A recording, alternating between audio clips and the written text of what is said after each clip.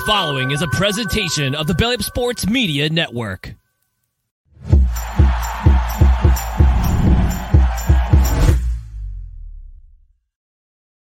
And welcome in, everybody, to another episode of the High Low Sports Podcast. We appreciate you all for joining us here on this Wednesday evening to talk a little bit about what is going on in the world of sports. Today, it is just me. I will not be joined by my co-host Kelsey today, as he is currently recovering after celebrating the Kings winning their first two games, or really he's just feeling a bit under the weather, but maybe two things can be true. So today, we'll just be hanging out with me talking about a lot that's going on in the wide world of sports. We'll talk a little bit about what's going on in the NFL draft, some risers, some fallers, some questionable reports, and a little of everything in between. We'll talk a little bit about the NBA, aforementioned NBA playoffs, teams that should be concerned, teams that should be ecstatic, and some things that aren't quite what they seem. And, of course, we'll have a little bit of fun in crunch time as well, too. So you definitely want to stick around as we'll talk about a little bit of everything. And feel free to jump in the comment section below if you have any qualms, concerns, trepidations, or anything that I might be missing out on as well too. So once again, glad to have you all join us here. And you know what, we're going to go and jump right on into the tip-off. The tip-off, of course, brought to you by SeatGeek. Use code BellyUpSports for $20 off your first order with SeatGeek. We talked about all those games. You got playoff games going on right now. I was lucky enough to catch the Cavs playoff game yesterday. You got MLB games. You got a whole lot going on. Check out SeatGeek. Get yourself $20 off your first order with code BellyUpSports as well. So definitely want to go check them out. A great sponsor of the network as well. You know what? That's going to take us right into our first segment. We're going to talk a little bit about the NFL draft. And right now we're kind of in the season where we see a lot of people fly up the draft boards. A lot of people slide recklessly down. We see a lot of movement. See a lot of things that just don't really make sense, where they weren't talking about this a week ago, a month ago, or even a day ago, and people start climbing all over the place. But we'll start right at the very top, and it looks like our number one pick is all but set in stone, as Bryce Young recently canceling all of his future meetings with teams as well, because it sounds like he might be going number one to Carolina. It sounds like after all the speculation with it being C.J. Stroud or potentially Anthony Richardson, looks like they've rounded it back out to it's going to be Bryce Young taking the number one spot. And well, I guess this one I can speak for both myself and Kelsey for. We both agree with this decision wholeheartedly, seeing as how we both think he's the best quarterback in the draft. The last 2 years, he's been arguably the best quarterback in the country. His entire skill set transfer is great. The size thing, if you can get that one little bugaboo out of your head, you will look at that and be like, all right, this is that guy. He possesses everything you want at the next level. Accuracy, arm strength, mobility in the pocket, mobility out of the pocket, creativity, and very, very calm under all chaotic situations. And if we know anything about the NFL, trying to play quarterback in the NFL, there will be chaos. It is all but guaranteed. And the way Bryce Young handles that is second to none, especially coming out in this class as well. And I think if he clocked in at 6'1", 215 pounds, this isn't even a question. We'd have known this 4 weeks ago. We'd be talking about who's going number two. But better late than never, as we're looking at about 8 days from the draft at the time.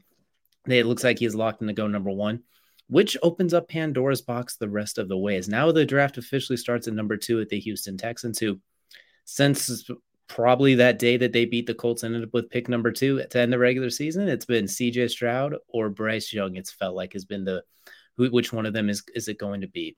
Right now, when we look at it, C.J. Stroud's not even the betting favorite to go number two anymore, as it feels like he has slipped a little bit right now. As far as quarterbacks go, Will Levis, the odds for him have jumped up from the Vegas sportsbooks to where he would be the next quarterback off the board if he went to the Texans. And honestly, there's talk that the Texans might not even take a quarterback. And if you checked out Mock Draft Monday the last couple of weeks, you can see on there I've been kind of flirting with that idea as well too with the Texans, because DeMeco Ryans comes from San Francisco, where they just went to the NFC Championship with 4 different starting quarterbacks, including one who was taken in the 7th round.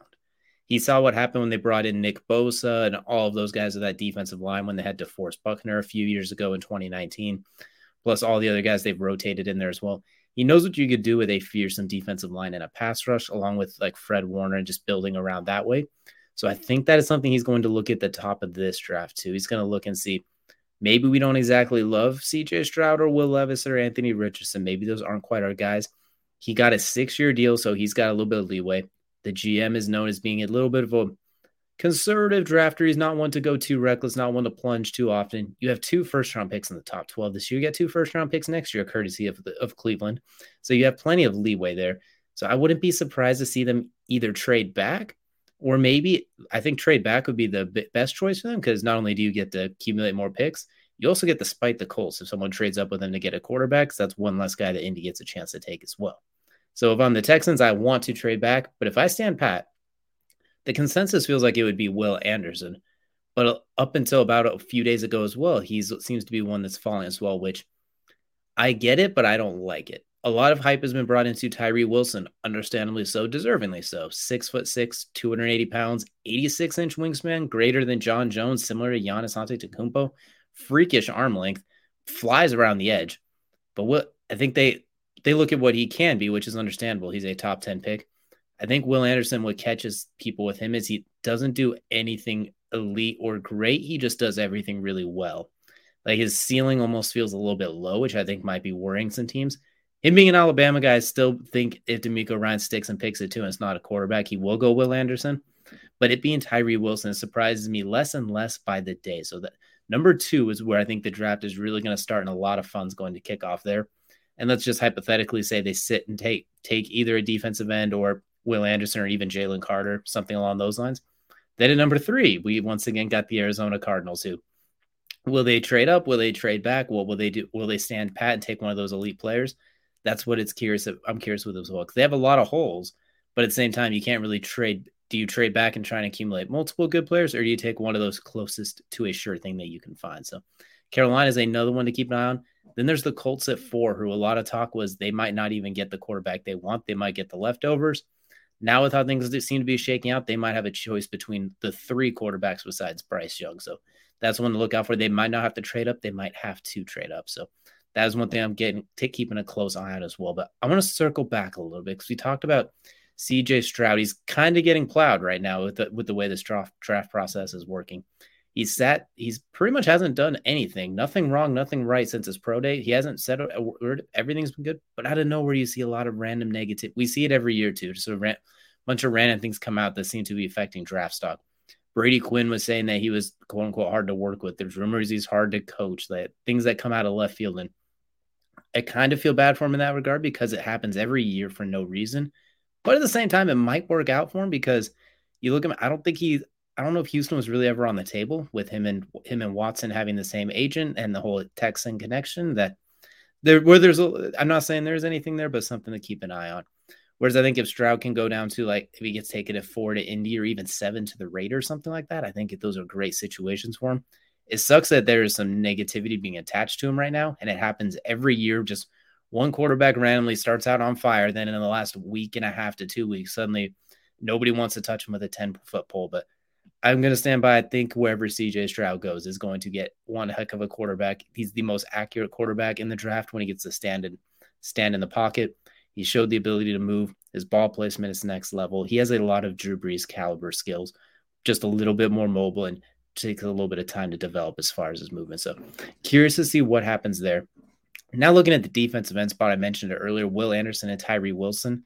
The consensus felt like it was Will Anderson until recently as well. I think Phil Simms kind of kicked this one off as well, with the putting Tyree Wilson ahead of Will Anderson and actually having Will Anderson all the way down as his 5th best player as well, which I'm going to disagree vehemently with that. I can see the case for Tyree Wilson being 1. I disagree, but there's a case there. But trying to say Will Anderson's not a top 5 player in the draft feels a little shaky. I understand that you kind of were looking for traits and things that would translate to the next level, but at the same time, let's not forget now, Will Anderson did lead the league in lead college football in pressures multiple years as well. Has a ridiculous amount of sacks. He's a very productive player, which I don't think should be overlooked. So as we move forward into the draft process, definitely something to keep an eye out for, those who are going to rise and fall. And I am really, really curious to see who ends up being the surprise. I know Kelsey in our last one, he talked about possibly seeing Jalen Carter slip out of the top 10. And after he didn't meet with anyone outside the top 10, if that does happen, if some of those assurances were made and then they get pulled back on,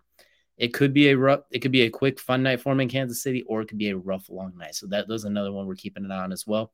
Go ahead and let me know in the comments, or check in on any of our socials as well too. How do you think the top of the draft shakes out? Do you think it stays status quo like we thought and a lot of this is smoke, or do you think there's a little bit of fire and we're about to see a lot of things shaking up? But definitely looking forward to that. And of course, don't forget, every Monday, check it out on our YouTube page. We have Mock Draft Monday, where I run through the latest rumors and things to see what we think might happen at the NFL draft. And I put together a fun first round mock draft for us as well. So definitely keep an eye out for that as well. But that is going to do it here for the tip off. And that is going to take us into the main event. The main event, of course, brought to you by our friends over at Manscaped. Use code HILOSports. Get yourself 20% off at checkout as well. Once again, code HILOSports. And now that's going to take us into the NBA playoffs. And round one is well underway. Many series already 2 games in a piece. Some of them just won it, but the second game going on as we speak as well. And I'm going to start with the one that I jokingly say is the reason that Kelsey is not here, but we're talking about the Kings taking on the Warriors because this is the hot button topic right now. Earlier today, Draymond Green getting suspended for stepping on Domantas Sabonis at the very end of the last game after Sabonis held onto his leg and Draymond with an emphatic stomp right on his chest. And right now it has Sabonis as questionable for the next game with a chest contusion as well. So we're going to start by saying Sabonis kind of with a Weenie Hut Jr. move, holding on to his leg like that. That was very unnecessary. That I know it's Draymond. I know it's that sort of thing too, but that was a little bit unnecessary. He was asking for something with that. But once again, in typical Draymond Green fashion, has to throw a little bit of a temper tantrum, has to stomp down like he's trying to put out a cigarette butt with excessive force. And that's 7 inches north or 7 inches south. That's a guaranteed suspension. No one's arguing with it at that point.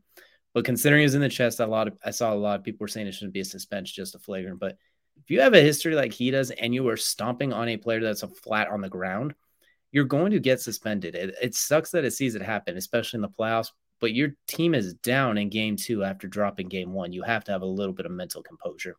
We can go back to the NBA Finals in 2016. This has kind of turned into his calling card, and it's starting to hurt the Warriors a little bit. So I think this was kind of the I don't want to say this punches the ticket out of Golden State, but if they lose this series, especially they lose it in 5, and they lose this game 3 because he's gone, I would not be surprised to see if they let Draymond Green walk in this offseason, because at this point, the juice almost doesn't feel to be as worth the squeeze as it used to be. So I would just want to get that way. I don't like the suspension, but I get it. I'm not going to argue it too much. I hate it because if someone's going to get suspended in the playoffs, I usually expect it to be a full-fledged brawl, or you don't want to see anyone miss a game, but that's the way the cookie crumbles. And when you throw a temper tantrum and have the mental composure of a child, that will sometimes come back to bite you in that case. So that being said, though, Draymond being suspended or not, the Kings are still up 2-0 over the defending champions. De'Aaron Fox continues to show why he led the NBA in fourth quarter scoring, dropping 38 in game 1 and having a fantastic game 2. Malik Monk coming out of nowhere off the bench and is now averaging 20 points plus a game. Sabonis, as we mentioned, not having his best series, but still giving you 20 and 10 in any given moment. Keegan Murray, who has the record for most 3-point shots as a rookie in his rookie season, he's very limited playing time because the shot hasn't got in, and they are still doing this to the Warriors. So as Kelsey and I kind of talked about when we're leading into this one, the Kings are not to be underestimated. Just because it took them nearly 2 decades to get back into the playoffs doesn't mean that they should be just written off against the Warriors, because these are not the same Warriors as even last year. And these Kings are not the same Kings that some people watching the show probably weren't even alive the last time that they made the playoffs. So watch the Kings possibly pull this off in 5. And honestly, whoever sees them in the next round, I think they're going to be a little concerned, especially because since the playoffs started, they learned how to play defense too in these 2 games. Will that hold up going through we'll have to see, but their biggest knock in the regular season was arguably the greatest statistic offense of all time, like high nerdy analytics stats, but they didn't play the greatest defense, which was kind of funny considering Mike Brown's a defensive coach. But we see right now the defense is starting to click, starting to lock in. So with the Kings, if they get by Golden State, but especially if they do it in 5, look out for this team to possibly cause some problems to some of the quote-unquote proverbial favorites as well, because they are a very, very interesting matchup in the way that they can sprint and push the pace, unlike really just about anybody else in the West. The very few teams are going to be able to match their pace when they get running like that. And in the half court, they are no slouches either. De'Aaron Fox finds his way into the paint, very similar to like a young prime Tony Parker used to do. So explosive, so quick, the ability to from 0 to 100 really quick. Sabonis, a very well-rounded game, and we see they can shoot the absolute lights out. So right now, light the beam 2 times, and I think we're going to see this one feels like the Kings, maybe not in 5, I'm going to say in 6, but right now the Kings continuing to show you can't underestimate someone just on the name on the jersey. Sometimes you can't judge them just on, you have to judge on what you see in the game.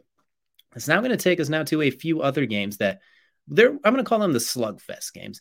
These are the ones where they've been back and forth, nip and tuck. In some cases, very, very physical as well. We'll start with that one. I'm going with the Cavs and the Knicks. We're going to start with this game. The best way to summarize this series so far is a slugfest. Game one, the Knicks came out. They proverbially punched the Cavs right in the face, and the Cavs did not answer back, minus Donovan Mitchell. They basically said, all right, Mitchell, you always have explosive game ones. We'll let you get yours. But everyone else got physically battered, and Jared Allen and Evan Mobley were taken out of the game basically by Julius Randle and Mitchell Robinson. Darius Garland was very passive, was having trouble finding his spot, and Jalen Brunson did what Jalen Brunson does. Basically, the Knicks beat up the Cavs in game one.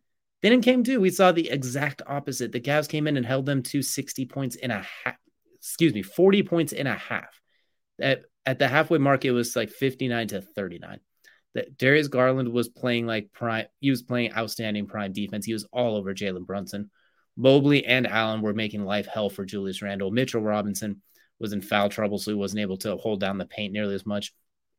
And on the perimeter, Donovan Mitchell was steals like that. This game has basically been whoever is the more physical and whoever comes out swinging harder is the one that seems to win this one. This is a football game on a basketball court. And as it heads back to New York, I'm really curious to see if the Cavs are going to be able to translate that on the road as well. And are they able to bounce back after a big win and keep it going? Especially that's going to be a very hostile crowd there in New York as well, too.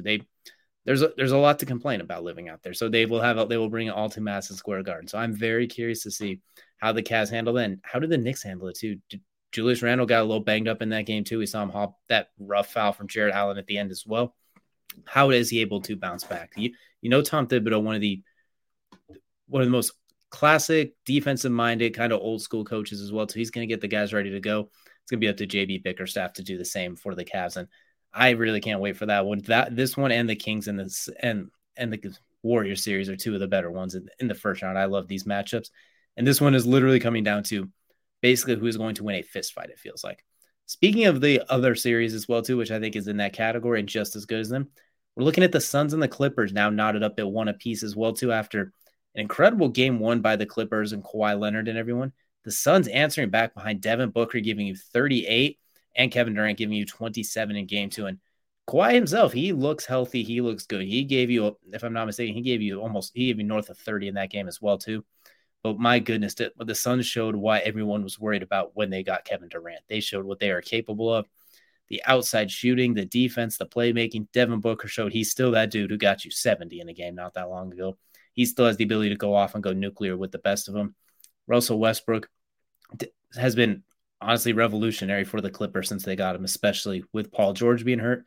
This wasn't necessarily his best game as well. So I do want to look at I want to see who comes out in game three because they've kind of traded games. The first game, it felt like the Suns were a little more ready than the Clippers came on strong. This last one, it felt the other way. The Clippers felt more ready, but the Suns came on strong and took care of business. I want to know who's going to come out stronger in this one. I want to know who's going to take this one, the first game with the Clippers, because the longer the series goes for the Clippers, that could actually be a beneficiary because that gives you Paul George potentially coming back in some of these later rounds as well, too. So if you were able to pull 5 games, that's great. But I think if this one goes a little bit longer and then you get Paul George back, they can get him later in the playoffs as well. So, and if the longer the series goes, you're going to wear down Chris Paul a little bit, which you know that Russell Westbrook's going to be able to take advantage of him. He always goes right at him in these games as well, too. He loves to attack the quote unquote less athletic older point guards that aren't going to be able to keep up with him. So if you're the Clippers, the series going longer bodes well for Westbrook and some of those other guys as well, Norman Powell. And if Kawhi can play through all of it, if he's healthy and feeling good, he's going to make life hell for them as well. He can't quite play defense like he used to. He's still a great defender. He's just not necessarily locking people up like he was as the Claw. He's going to put Devin Booker in hell sometimes. He's going to put KD in hell sometimes, but you're not going to stop either one of those guys consistently.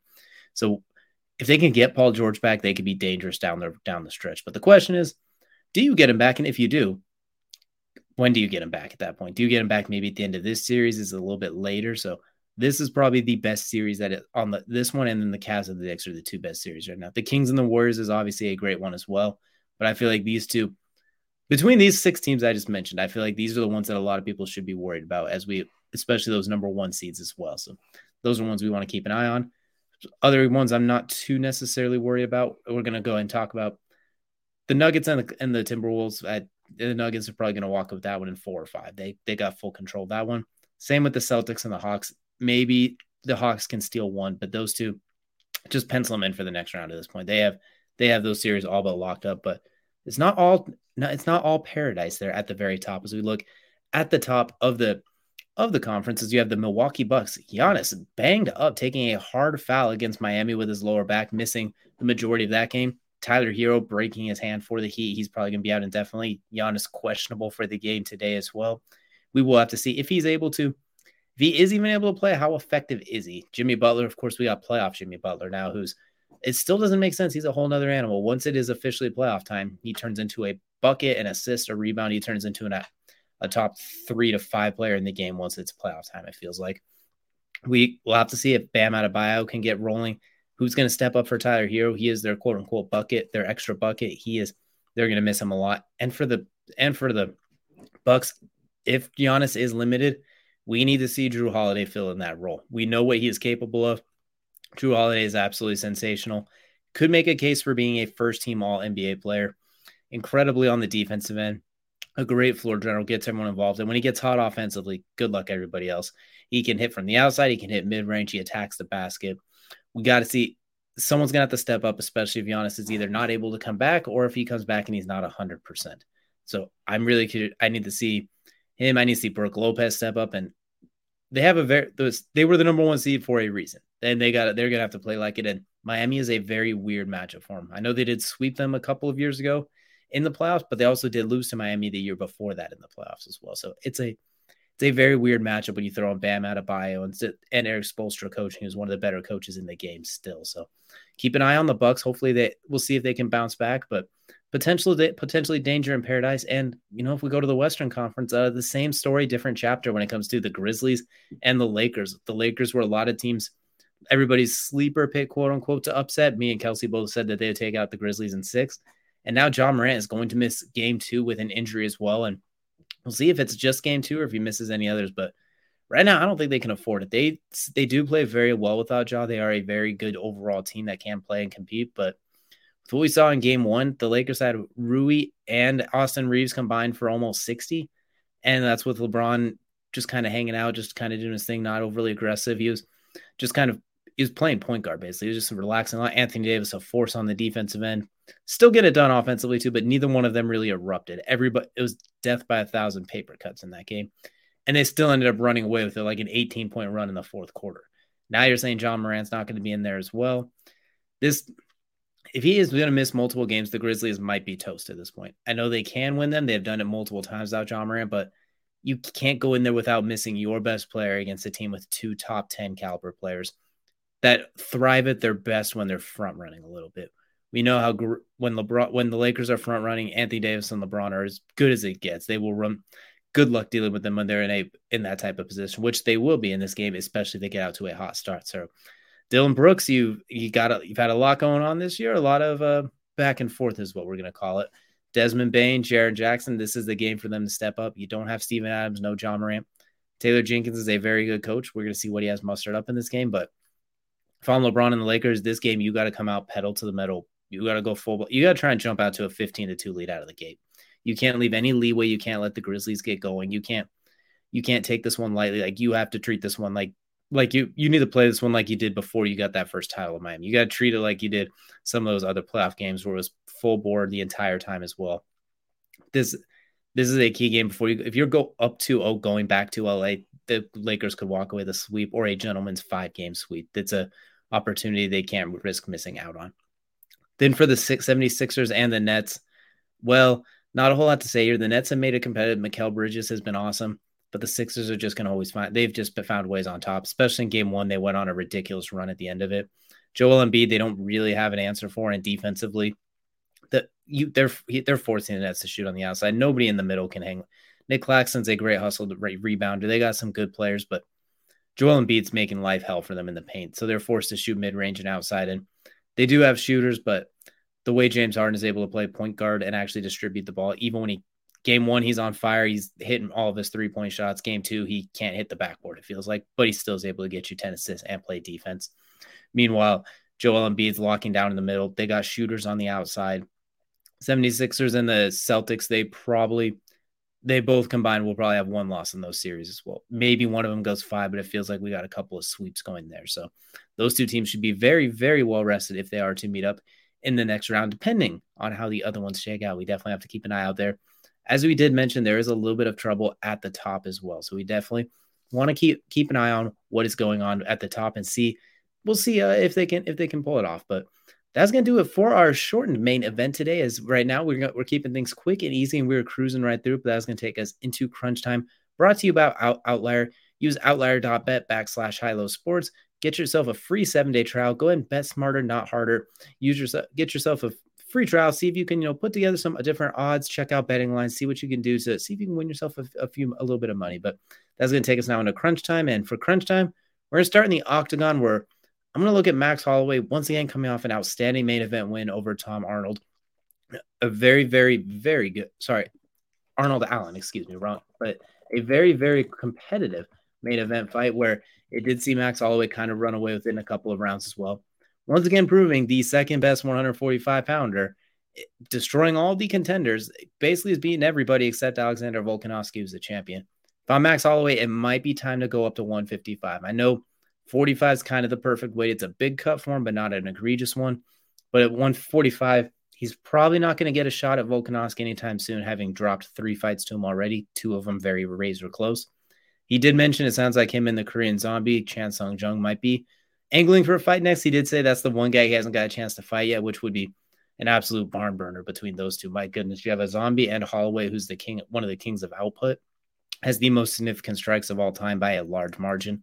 That'll be one heck of a fight as well. But after that, I want to see him go up to 55, maybe take a little bit of time to kind of fill out a little bit, maybe put on a little bit of healthy muscle weight, just kind of fill out his massive frame at 45. Because I think at 55, fully hydrated, fully comfortable, just getting a chance to fill into his body, he will be an absolute. He's going to put a lot of people in hell. I know he's lost twice to Dustin Poirier at 155, or once at 45, once at 55, but he's going to put a lot of guys in hell at that weight class.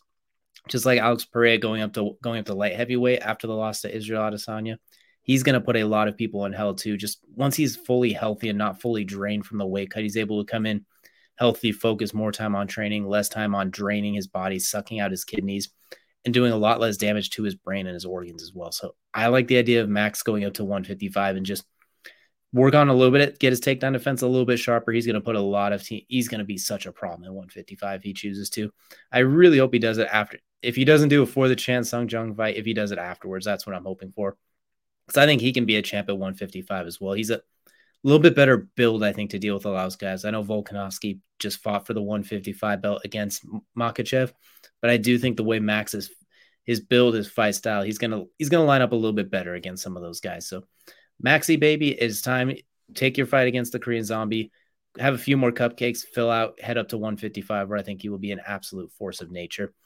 And the last thing we're going to talk about today is it is baseball season, so we will talk a little bit about baseball. We're going to talk about the MLB jerseys. It is, and I, of course, picked this one in the one show that Kelsey was able to join me because he is the jersey expert here, so it was my job to throw this one in there. There's been a lot of talk about the different jerseys that have come out, the City Connect, some of the alternate ones as well. I want to get an idea from some of you. I'll comment on some of our socials, our YouTube page, anywhere else, what you think some of the best ones are. Some of them that stand out to me, I love the San Diego City Connect uniforms. I love the color scheme on those. They're very, very vibrant. I like the Rocky City Connect. I like the mountain line across the top. There's the mountain range it looks absolutely wonderful. The Giants orange alternates. I'm a sucker for orange. I know they're kind of similar. They're very similar to the Orioles. Kind of simple, but I'm a sucker for the orange. I love how bright it is as well. And there's the Diamondback City Connects as well, which I don't know how I feel about. I need you all to kind of tell me the answer on that. Are they cream? Are they white? Do they look like puke? Does it look manila? What are your thoughts on those ones? Because I look at the Diamondback City Connects, and this one's for our boy Jared over at the corner booth as well. I want to like them, but at the same time, there's something about them that I just can't quite get a grasp around. But those are just, let us know what you think about some of these MLB jerseys too, and were there any of them that you would consider getting for yourself? But that's going to do it today for our condensed version of the High Low Sports Podcast. We do appreciate you all joining me here to talk a little bit of sports as well. Hopefully we'll see you guys again next week. It was a pleasure to get to hang out and talk a little bit of sports with some of you all. Don't forget, on Mondays, we will have Mock Draft Monday, the last one leading in to the NFL Draft, which is a week from tomorrow. Who could have thought? 8 days away. And, of course, you will be able to catch Kelsey and I doing our combined mock draft next Wednesday as well, leading into our first round stream as well. And keep an eye out for our NFL prospect big boards that will be coming out soon. And not to mention, we got a lot more MLB basketball, a whole lot more to talk about here coming up in the oncoming days as well too. But we do appreciate y'all joining me for this evening episode of the High Low Sports Podcast, and we'll see you all again next week.